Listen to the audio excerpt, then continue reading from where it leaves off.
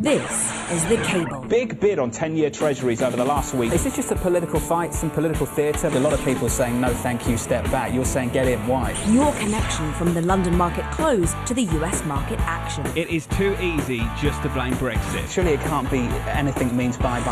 The Cable. An historic moment from which there can be no turning back. With Jonathan Ferro on Bloomberg Radio. Good afternoon to the City of London. I'm Jonathan Ferro. You are listening to The Cable live across the capital on DAB Digital Radio. It has just gone 5 p.m. in the city. At the close, the FTSE 100 firmer by a third of 1%, up 23 points across the continent. A nice tone for the bulls as well, up by 0.8 of 1% on the DAX. And in the United States, more all-time highs. We had 62 record highs through 2017 on the S&P 500. We've had two already in 2018, 2 trading days in to the brand new year. We're up another 11 points on the S&P 500, north to 2700, up by 0.4 of 1%. The Dow up by 38 points, and the tech-heavy Nasdaq up by 0.6 of 1%. In the FX market, as I struggle to keep my voice, euro dollar at 120.31, a little bit weaker, down 0.25 of 1%. It's a weaker euro story after 5 straight days of gains. And to wrap things up, in the bond market, Treasury yields a little bit lower by 2 or 3 basis points as we wait for those Fed minutes at 2.438%. I'm going to catch my breath. Charlie Pellet, Happy New Year, sir. Happy New Year to you, mate. I've missed you too. Welcome back. Very well indeed. Off? Yeah, no, I didn't. I had to work. Somebody's got to hold down the fort, so the guys like you can take time I'm sorry. off. That's why I asked. That's all right, That was mean. I'm always that here. was mean. You're going to give us the news. A lot going on. Good, Let us begin with the European Central Bank. It is heading for a 2-year leadership overhaul that includes replacing President Mario Draghi. 5 key posts will be vacated by the end of 2019. Politics will play a big role. Being a woman will be a plus, and appointing a government minister would break with tradition. Powerful winds flooding streets in France as winter storm Eleanor blows through Western Europe. A skier was killed in the French Alps when a tree fell on him, toppled by winds of up to 90 miles an hour. The winds also derailed a train in Germany, leaving 15 people injured, and grounded flights in Switzerland. Some 200,000 people in France are without power. American manufacturing has wrapped up its best year since 2004. According to the ISM Index, manufacturing expanded in December at the fastest pace in 3 months. That is the latest from the news desk. Jonathan Ferro, welcome back, and back to you. So talk to me about your Christmas holiday. Talk to me about what you did on that single day off. Well, I ended up working here, and New Year. Let me tell you about New Year's. You didn't do that on December 25th, though. No. But I offered just in case they needed somebody, but they didn't. But let me tell you about New Year's Eve. Tell me about it. Have you ever had the situation you go out to eat with a group of people, and you go to a moderately priced restaurant, £25 an entree, which is not moderately priced on New Year's Eve, but carry on. No. It was early in the evening. This was 7 o'clock, 8 o'clock at night. Oh, good for you. But one person, you go out with a group of 15 people.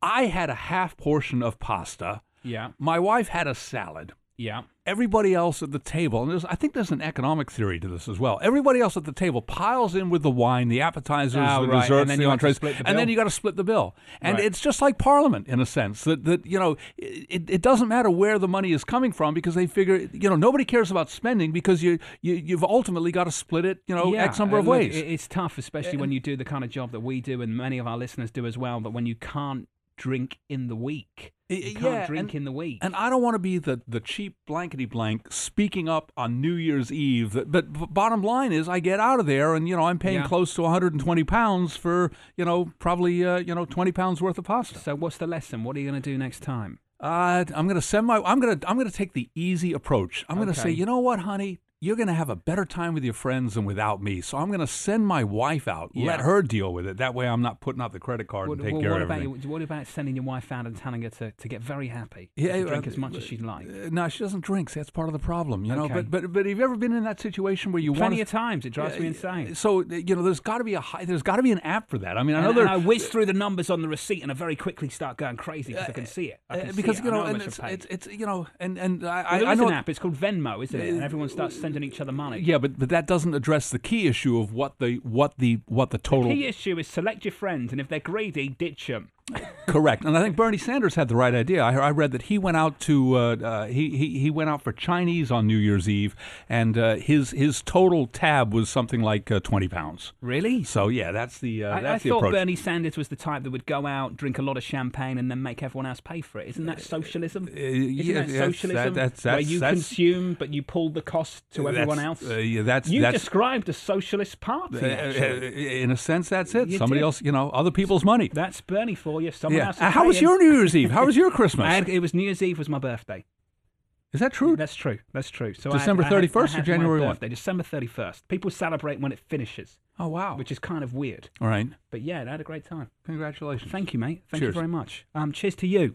And cheers to Liam Fox, who's in China, the International Trade Secretary, where he's been pushing the UK as a great innovating nation. Bloomberg talked to him a little bit earlier about the TPP partnership and whether the UK could be a part of it. Take a listen. Of course, TPP has not yet been negotiated, or the successor to TPP has not yet been negotiated, so we don't know exactly what it's going to look like. But of course, for the UK, we've said that as we leave the European Union, we want to create a genuinely global Britain. We want to look to the trading opportunities that exist in the parts of the global economy that are expanding fastest. The IMF says somewhere around 90% of global growth in the next 10 to 15 years will be outside the European continent. So we'll want to explore all the opportunities.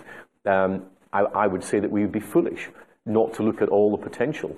But joining a deal like that would involve sort of dismantling almost a lot of the tariff apparatus that you've built up as an EU member. Is that something that you'd be okay with? Well, while we're not ruling anything out, it's not something that's right at the top of our agenda at the present time.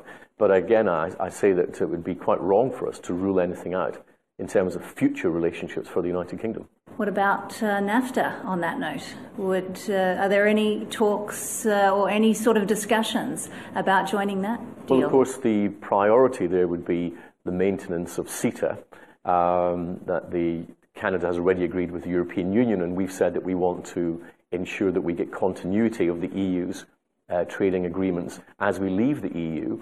Where the United States sits is that we already have working groups with the United States on a whole range of issues, including scoping out a potential future trade agreement. So we're looking at all our options. What you can say in the totality of that is that Britain is expanding and widening its global horizons.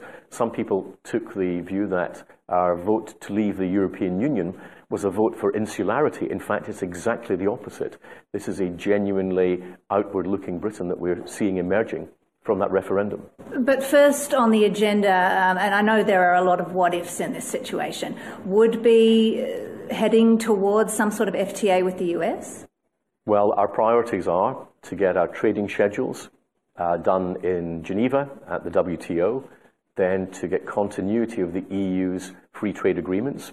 There are around 40 of those. We want to ensure we get continued access to places like South Korea and Switzerland, Canada, where the EU's got those trade agreements. Once we've done that, we can look at new free trade agreements, because remember, we're not allowed to negotiate new free trade agreements while we're still in the European Union. So we need to do a lot of groundwork. We've got 14 trade working groups with 21 countries at the present time, as we look to see how we can improve our trading position. And actually, whether Britain had stayed in the European Union or not, we had to improve our trading position, because as a proportion of our GDP, we're well behind countries like Germany, for example, in terms of our exporting performance. So one of the aims of my department has been to help boost that trade in exporting performance for the UK. Last year, we saw that rise by about 13%, which was a great performance in terms of global trends. So we need to ensure that continues. That was the International Trade Secretary, Liam Fox, speaking to Bloomberg a little bit earlier on. Next up on the programme, we'll discuss Europe's new MifFid 2 rules as they land on a sleepy Wednesday in January. And we'll be catching up with Bloomberg's Cameron Crise on all things West Ham. Yes, really, West Ham. This is Bloomberg. This is The Cable with Jonathan Ferro on Bloomberg Radio. Good afternoon to the City of London. I'm Jonathan Ferro. You are listening to The Cable, live across the capital on DAB Digital Radio. A big game in the capital last night. West Ham, West Brom. It was a relegation battle, a six-pointer, as they call it. West Ham went 1-0 down, then equalised through Andy Carroll in the 59th minute, and then in 4 minutes of stoppage time, 90 minutes plus 4, this happened. Arnautovic, Hernandez, Carroll! Deep into stoppage time! West Ham have won it! Andy Carroll with his second! I can feel how Cameron Crise must be feeling, sitting at home with goosebumps. Cameron Crise, macro strategist at Bloomberg and resident West Ham fan, the only one at Bloomberg HQ in New York. Are you a happy man, Cameron? Oh, mate, it's champagne football. Did you watch the game? No, I was at work, as you well know, and I would be remiss if I were to spend my working hours watching pirate video of the Mighty Hammers. I didn't actually, but I was following it very closely via the modern equivalent of teletext. The BBC online scroll mumble, and you can follow it. Twitter as well. You can get sort of play-by-play. A couple of London derbies coming up now. Arsenal, Chelsea today. I believe you play Spurs tomorrow. We play Spurs at Wembley tomorrow. So it was what you would probably say is likely going to be a loss if we're going to be realistic here. So that made the West Brom match all the more important. So it was, by all accounts, they didn't play particularly well. But listen, at the end of the day, when you're 19th in the table as West Ham were to start at the start of the match, it's the result that matters, and that's what they got. So my producer says congratulations, and she also says you can't spend the rest of the show talking about football. So unfortunately, we need to talk about MifFid 2. So MifFid 2 and the seismic shift in regulation lands in Europe, and people go to the equity board and they say, well, volumes look a little light. Volumes are a couple of percent lower than they would be against the 30-day average. Is it MifFid's fault?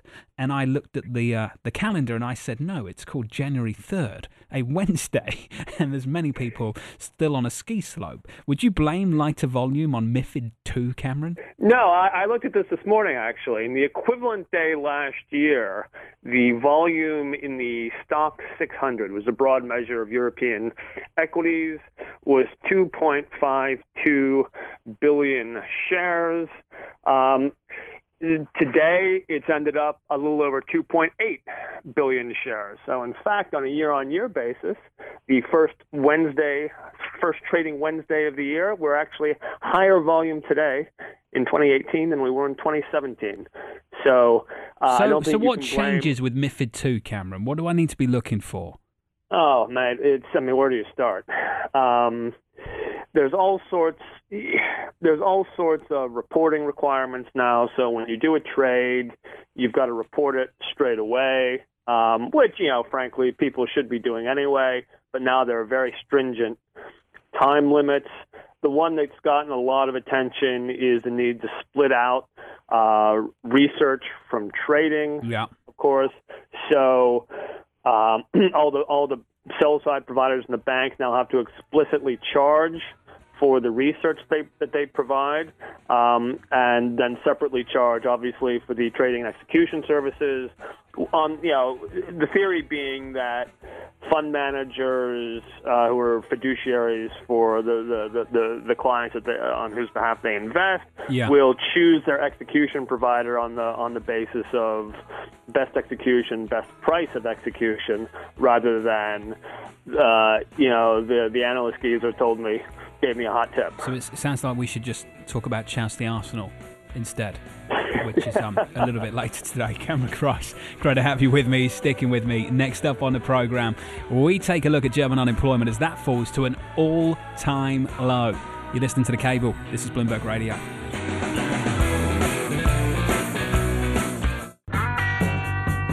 This is The Cable with Jonathan Ferro on Bloomberg Radio. Good afternoon to the City of London. I'm Jonathan Ferro. This is The Cable on Bloomberg Radio, live across the capital on DAB Digital Radio. Cameron Crise with me today, macro strategist for Bloomberg. Cameron, how long before we start thinking about a change at the top at the ECB? It still feels a little premature to me. Yeah, I think that's probably right. You've seen some suggestion that various candidates are starting to position themselves. Obviously, Weidmann from the Bundesbank being paramount among them. But there's, it's a political appointment ultimately, and there's a lot of horse trading that goes on under the surface. Well, Cameron, is it in anyone's interest at this point to have Jens Weidmann in a headline drop across the Bloomberg to freak out a load of traders and investors and push up the borrowing costs of Spain, Italy, and elsewhere?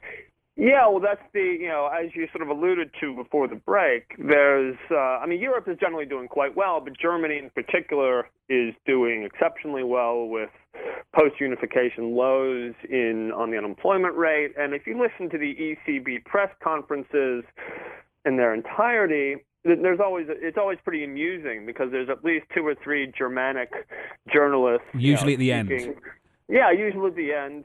I won't even bother to try to imitate a German-speaking English. Don't do it. Play safe. I'll just say it in my normal accent. Basically saying, how long can you justify these absurd policies, the negative interest rates? Aren't you punishing savers? Yeah. Basically, when will you give us some interest income? When will you hike rates? So that, I think, speaks to the mentality within Germany. Now, the Germans have obviously, over many, many decades, have favored, broadly speaking, hard money type policy as a sort of psychological remnant of the Weimar years. But now that they are sort of, kicking everyone's rear end and taking names, it makes negative interest rates look all the more inappropriate for the level of economic activity in Germany, even if inflation hasn't really sort of taken off and gone to the races quite yet. Well, Cameron, there's so much going on at the moment. Commodities are on a bit of a tear over the last couple of weeks. Crude's north of $60, 67 on Brent, 61 on WTI. Growth solid, unemployment's low. Yeah, we've still got this really strange dynamic in the bond market where a 10-year Treasury is sat for 2.5% and 10-year Bund yields are 44 basis points. At some point, you've got to get this realignment between yields and just economic fundamentals, haven't you? You would think so.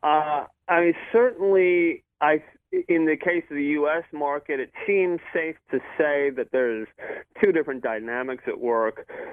Speculators have tried to be short the bond market for a few months now with some moderate success, but certainly not outrageous. But if you look at certainly futures positioning in the U.S., it's pretty large relative to history. Not quite at all-time short levels, but still reasonably short if you look across the curve. On the other hand, you still have this idea of sort of, if you will, a global, a savings glut. Foreign central banks came back and bought treasuries for the first time in a few years in 2017. There's still a pension shortfall, funding shortfall in the U.S., such that there's a sort of a, if you will, a quasi-permanent demand for long-dated paper from pensions, similar to what you've seen in Europe and the UK, in fairness.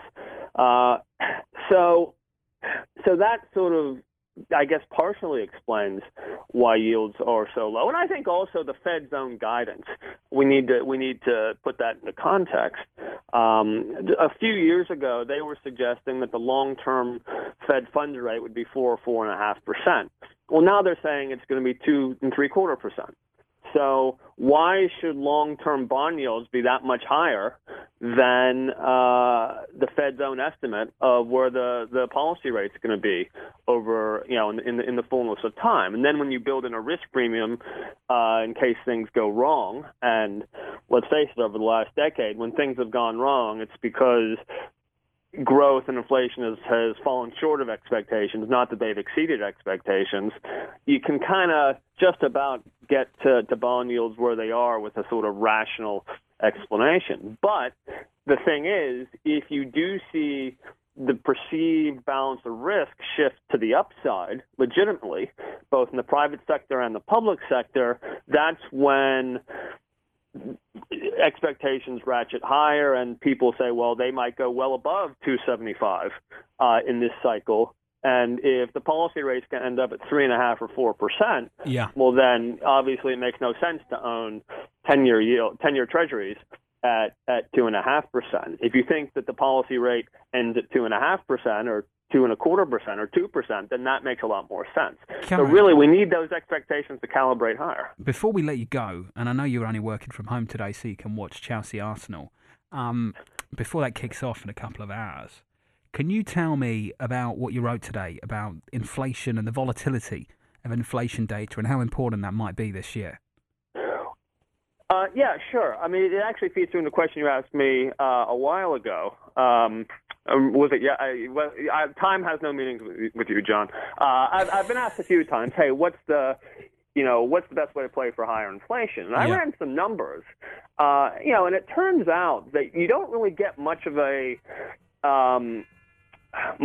correlation between realized equity vol and changes in inflation, because inflation's a bit Goldilocks. If it runs too hot, then you get equity vol. But if it runs too low, like during a recession, you also get equity vol. But what you do see is a pretty decent correlation between the volatility of inflation and equity vol. And I think the theory here is that central banks target price stability. A volatile change in inflation is sort of the antithesis of price stability, which is suggestive of policy error.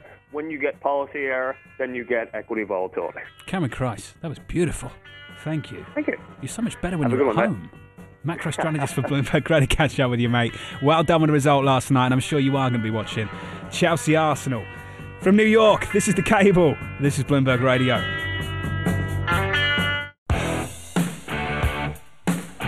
This is The Cable with Jonathan Ferro on Bloomberg Radio.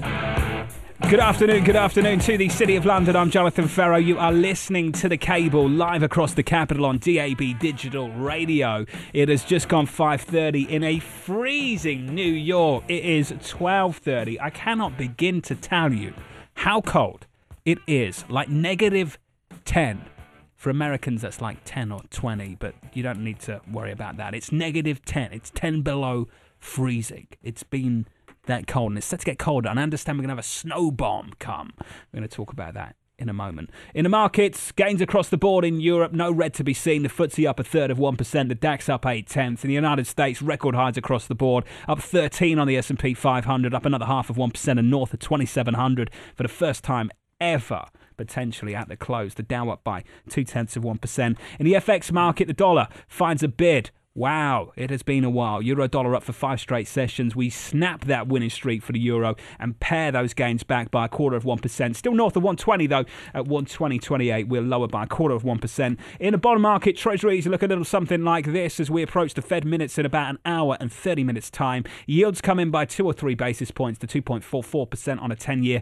The 2-year note yield at 1.91%. And a rally in the commodity market continues. Crude up 1.5%. We're up almost $1 to 67.55 on Brent, and WTI is 61.38. A lot of news to whip through. It's great to have Charlie Pellet back with us. Charlie, thank you. Great to have you back. It's good to be with you. All right, I've missed you. Whip through it. Let me begin with the weather, because in the United States, as you alluded to, severe cold right now. In Europe, of course, dealing with Winter Storm Eleanor. However, there could be implications for travelers between Europe and the United States. Major storm forecast for the East Coast on Thursday. Perhaps best to check your airline if you are planning to fly to the United States. Cities including Boston, New York, Washington, D.C., all going to be potentially hit by this big snowstorm. Not just the snow, but also powerful winds as well. More misery in store for the United States. It's a so-called snow bomb that's expected to race up the eastern seaboard tomorrow. Boston, by the way, could get up to 11 inches of snow. American manufacturing wrapping up its best year since 2004, according to the ISM Index. Manufacturing expanding in December at the fastest pace in 3 months. Forget all the economic news, forget the frigid weather. Americans are focused on Mega Millions and Powerball, our lotteries slowly creeping towards a combined $1 billion. No one won last night's Mega Millions drawing. That jackpot now at $418 million, fourth highest ever. Tonight's Powerball, $460 million. Jonathan Ferro, you win. What do you do? I don't know. I think I keep the radio show. I think I keep the radio show, and I cut a deal with management to slash the salary, or keep the salary the same and tell them that it can all go to charity. I'd carry on working for an hour a day. It would be up to them whether I had the radio show or had the TV show, but all they're getting is an hour out of me, just to keep me kind of busy. Then I'd distribute some cash to all of you guys, just to keep you happy, because I'd still want someone to come on the show and not be envious and annoyed with the fact that I don't really have to work. I do remember a time sitting in a class with my friend years and years ago, literally I think about 20 years ago, and saying to him, wouldn't it be great if you had $1 million in cash because you could just live off the interest? And at the time, that would have been £50,000 outside of London, £50,000, 5% interest rate. Now, Luke and I were just quickly doing the very simple math. Now, in the UK, you would probably get about £5,000. 5,000 instead of 50,000. Can you imagine that? £5,000 interest on $1 million. Well, then don't put it in a bank. Find other solutions, find other investment opportunities, and you'll get more money. Thanks for the advice, Charlie. That's called financial repression. That's one way to look at it. I'm giving it all away. What would you do? You give it all away? I'd give it all away, and not a dime to you, and I'll tell you why. Why? Go on. Because what I would do is I would invest it to create a never-ending stream of money that would be good, that would be done to perform good deeds. Would you give me a salary? No, I wouldn't give you a penny. I'm not giving it, because if I give it to you, I got to give it to Luke. I got to give it to Mike Regan. So I got to give it to Caroline, the producer. How much would you keep for you? Zero. I got a good life. If you would give away $450 million. 900 if I hit both. And keep in mind that the odds of that are I think there's like 10 zeros before you get to a 1-1 in there. I mean, it's ridiculous. Charlie's out of the lottery pool from this day forward. Well, what do they say? A lottery is a tax on the mathematically challenged? Is that the way that... I thought they said idiots. But, is that what it is? I mean, it usually does hurt the poorest of society. I disagree. I think that buck you spend for all the dreams and imagination it creates. So I don't know how it works in the United States. In the UK, they use a lot of the money outside of the jackpot to lottery foundations, to charitable contributions, smoking cessation programs in Canada, anti-gambling, to community stuff. They do that here, do they? Look, for $2 a ticket or whatever it is, if I get to have daydreams like that for 24 hours. I know what you're like. You're the kind of guy that's bought 10 tickets. Mike Regan is a 10-ticket man, aren't you? You're a 10 I usually get in on the pool. We used to, whenever it gets over, used to be, I think, 100 million. Guy here used to get a pool going, but he's now been promoted to management. Doesn't do it anymore. We need someone else. Maybe Luke could take up so that breaks. You should do that, Luke Kawa. How was the Greyhound back up to Canada for Christmas? The Greyhound to Canada was a little dicey. Greyhound coming back was nice, though. I got to sit next to some very svelte people. So how long did that trip take? Trip back was pretty bad. It was a 13-hour bus ride. Yep. But the trip back to New York then was, we got a 2.5-hour delay at the border. We left early, which is just the kiss of death. Something's got to go wrong after that. 2.5-hour delay at the border. A lot of people with visas, no visas, criminal records, and really, is that what happened on a bus? Yeah. That never happens. That sounds absolutely brutal. Gents, can we talk about the weather? How much longer, Charlie Pellet, before the economists start revising their Q1 forecast lower because of the snow in the United States of America? It's bound to happen. It happens like clockwork every year. Yeah. Bound to happen. Every year, Mike, is anyone talking about it yet from where you're standing? Well, I was actually talking about it with Cameron Crise on our team yesterday, and I said, well, we haven't gotten the snow. I mean, they're calling this the snow bomb coming up, but I don't know. It looks like a few inches of snow in New York. But I said to him, well, does just the absolute cold, does that have a chance to affect GDP? I don't think it does as much as, say, 30 degrees and 2 feet of snow. But I think you got to start thinking about it. I mean, I can tell you, in New York over the weekend, literally, there was one day, and I've forgotten which one it was. It might have actually been Monday, New Year's Day, where it was so cold that morning that typically on a day off, I would go out and consume. Whether it was food or go around and look at the shops or whether it was have a drink, I sat there and said, no chance am I going anywhere, and I watched a movie. Well, let me tell you, it gets worse because that day that you're referring to, yes, it was cold on the thermometer, but it wasn't windy. When you get the combination of wind and cold, that's when you just want to stay home and get the movie and do nothing. And Luke Kawa's Canadian, and he's thinking, what are you guys on about? I'm not only temperature, a bad man up. Also a bad Canadian. Are you a bad Canadian? I can't deal with the cold. Can't deal with the cold. But I remember hearing that just for construction purposes, the cold weather would be enough to kneecap you. However, the hospital construction that's going outside my bedroom window would be an anecdote to the contrary. But when I look at this, and we look at the cold, and then you look at the extra money you're spending on heating. Right. Yeah. We look at the very low U.S. personal savings rate, and you've got to think that this is going to come out of discretionary spending in the months to come. So this is a great excuse right now when we've got the U.S. Economic Supply Index at a high. This is a great excuse to start revising down Q1. The weather, it's perfect time. Perfect timing and lovely winter weather for Canadians not called Luke Kawa. Charlie Pellet, thank you, sir. I know you've got to run up. Thank you very much. Mike Regan sticking with me alongside Luke Kawa. Next up on the programme, we're going to keep it in the United States and we're going to discuss US auto sales. That's next. This is The Cable. You're listening to Bloomberg Radio. This is The Cable with Jonathan Ferro on Bloomberg Radio. Good afternoon to the City of London. I'm Jonathan Ferro. You are listening to The Cable live across the capital on DAB Digital Radio. It's just gone 5:40 in the city. The story in the United States, US auto sales coming throughout the morning. It was the first year US auto sales actually fell since the recession. Ford ended 2017 on a high note. Ford deliveries unexpectedly rose 1.3% in December, but GM, their sales fell just less than expected, and Fiat Chrysler was down 11% in line with estimates. Sales at Nissan and Honda were worse than expected. Mike Regan, talk to me about auto sales today. Well, to me, what stands out is this booming market for pickup trucks, and I think it jibes a little bit with a lot of the macro data we're seeing. Strong housing construction market, sort of a strong, economy from that sort of blue-collar, hard hat perspective. Yeah. When you're a guy in the trades and you buy a pickup truck, it's an upgrade. You're now a one-man business in the States. You're not working for the man anymore. You got your own truck. You got your own business. So I think that element of it is sort of bullish on the economy, and it jives with the other stuff we're thinking. I think the headline number are all cars in, all total.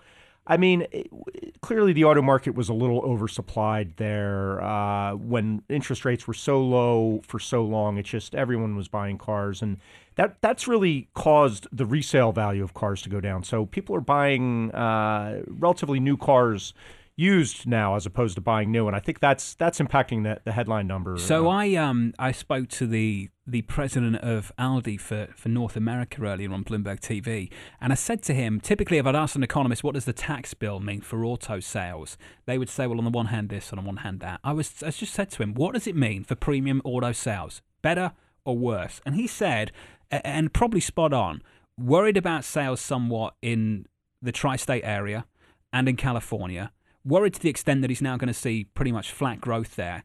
And where he's seeing most of the growth right now, gains of like over 20% year on year, Austin, Houston, Texas. Yeah. And it's the South.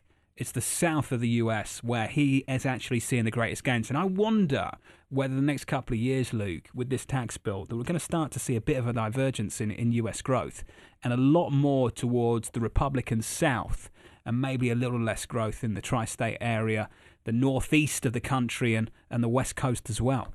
Yeah, it's amazing because it's also where, auto production has migrated away from the north, away from the Midwest. And, it's interesting. And down south. So, it really has followed that. And I think Jared Dillon on Bloomberg View did have a good piece recently kind of arguing exactly that Houston is going to become, the new New York City.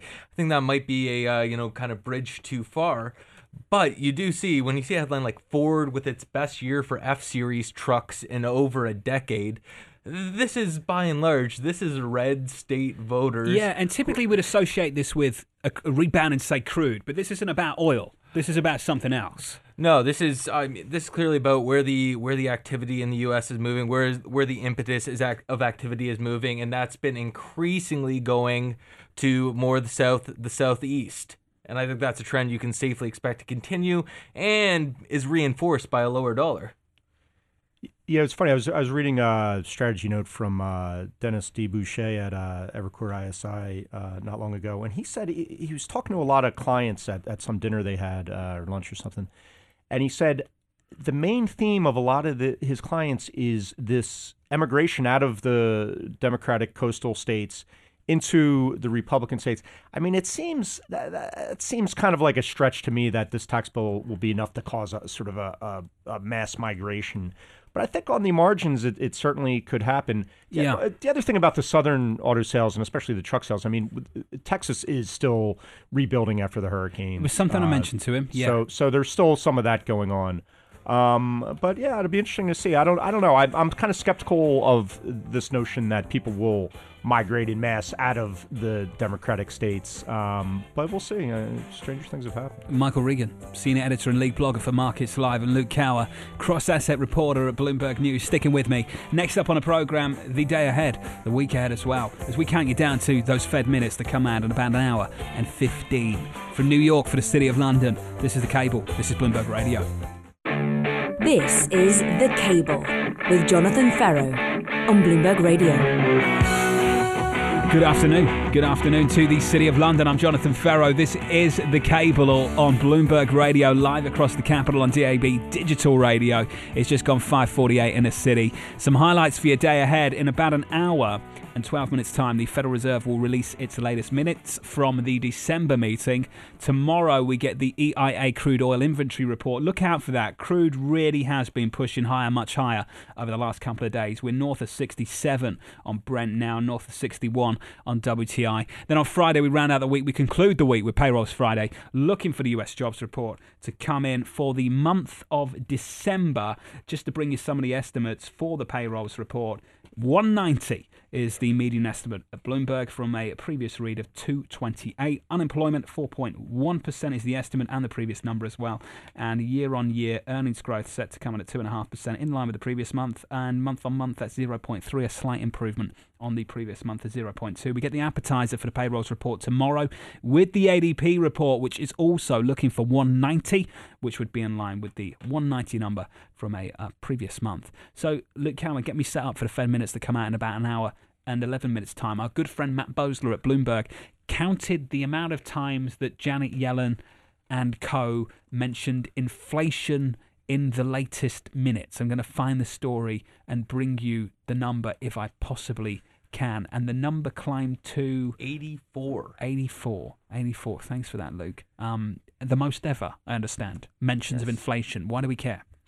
I think we care for some reasons, and for other reasons we should be very careful about reading too much into this. I think we care because of the two members who dissented, Charlie Evans and Neil Kashkari, both, the very common thread running between them was inflation's too low, our hikes are going to make sure it's kept low, and we're worried about inflation expectations slipping low, which could be self-reinforcing. So I think you worry, even though they're transitioning off, I think these minutes will show whether this full court press that these guys have put on to try and get other people to care more about what they seemingly care more about than anyone else is having any effect.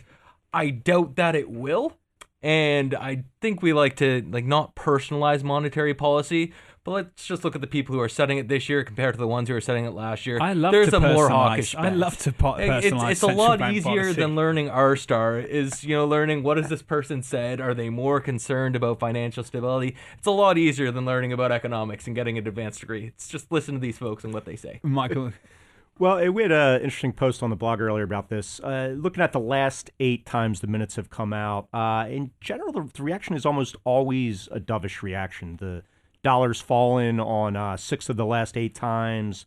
The S&P's gained an average of about 0.2%. The 10-year yield's fallen about 3 basis points. It's almost been, the minutes, I think, have been a platform for the doves, right? In a way that the minutes used to be a platform for the hawks. And what I mean by that is when the Federal Reserve was consistently on hold and they would put out a dovish statement, the minutes were really the space, the real estate for the hawks to assert themselves. And now I think we're in this environment where the Federal Reserve is gradually hiking interest rates, that the minutes have now become the platform for the doves. That little space at the bottom of the statement where it says Neil Kashkari dissents because one line, Charles Evans dissents because one line. Those guys want like paragraphs and several of them, and they don't get them on the statement. Where they do get them is in the minutes. Right. And it's in the minutes, and that's when others can actually say they become part of the several, that they're concerned, but they're not going to voice that in a formal dissent on the statement. So I think that's why we get this kind of dovish tilt to the minutes lately, and I think that would make sense, at least from where I'm standing. Right. I think you're absolutely right about that. And I mean, again, what do these minutes really mean with the new Fed coming in? It'd be surprising to see too much of a sharp reaction to them. But getting back to the employment data in a couple days, to me, that 2.5% average hourly earnings is going to be interesting to watch. I mean, we saw this sort of flurry of companies at the end of the year announce either one-time bonuses or wage hikes after the tax bill. I'm not sure how, maybe Luke, how a one-time bonus plays into average hourly earnings. I don't know how that factors in, but could there be a little upside surprise to that? I don't know. It'd be interesting to see, but going forward, I think that's the number everyone's going to be keying on, if they haven't already, is, will we finally get this wage inflation start to break out, and what that means for the Fed. So any sort of hint at that from the minutes, I think people will be keying in on. Are there green shoots as far as wage inflation? Luke? I absolutely love looking at average hourly earnings, and I think the Fed, in an attempt to try and get out in front or anticipate whether any one move is just a one-off or the start of a trend, what they might really be looking more at is the flows data, flows into the labor force. It's been amazingly shocking how this late into an expansion, you're still drawing so many people from not in the labor force into employment. Once you start to see that trend slow and trickle down, you start to see, basic supply and demand may reassert themselves. We don't have, as much coming in. Employers are going to have to bid up labor as more people retire, and that should be a more fundamental trend pushing up average hourly earnings in the months, years to come. To be clear, though, look, are you seeing that flow of people coming from outside the labour force back in? Are you seeing it slow to any extent? Not to any extent, and we've been setting records now for about 6 months in, just to show how tight the labour market is. If you are coming back in, so of all the people coming into the labor force, some come in and they can't find a job, some come in, they do find a job, you are more likely than you have ever been, if you're coming in, to be coming in straight into employment. Wow. It's that simple. It's that simple. If you want a job, you're getting one. I think Giannis Milik's done. Does that spell out, so I raise the following question, we don't have much time. Is that a tight labour market, or one that actually shows that there's more spare capacity here, there's more slack because there's still people available to come into the workforce? Perfect distinction. We have a tightening labor market, but this clearly is one of these metrics that says this is not full employment yet. Interesting. Luke Kawa, cross-asset reporter at Bloomberg News, and Michael Regan, senior editor and lead blogger for Markets Live. Gents, it's been great. Thank you. We'll leave everyone to get settled down for Chelsea Arsenal. It's like the only thing that matters, and then there's some Fed minutes like 30 minutes before kickoff, I think. So you do what you think is right and pay attention to what you think you should pay attention to. For the City of London, this is The Cable. You're listening to Bloomberg Radio.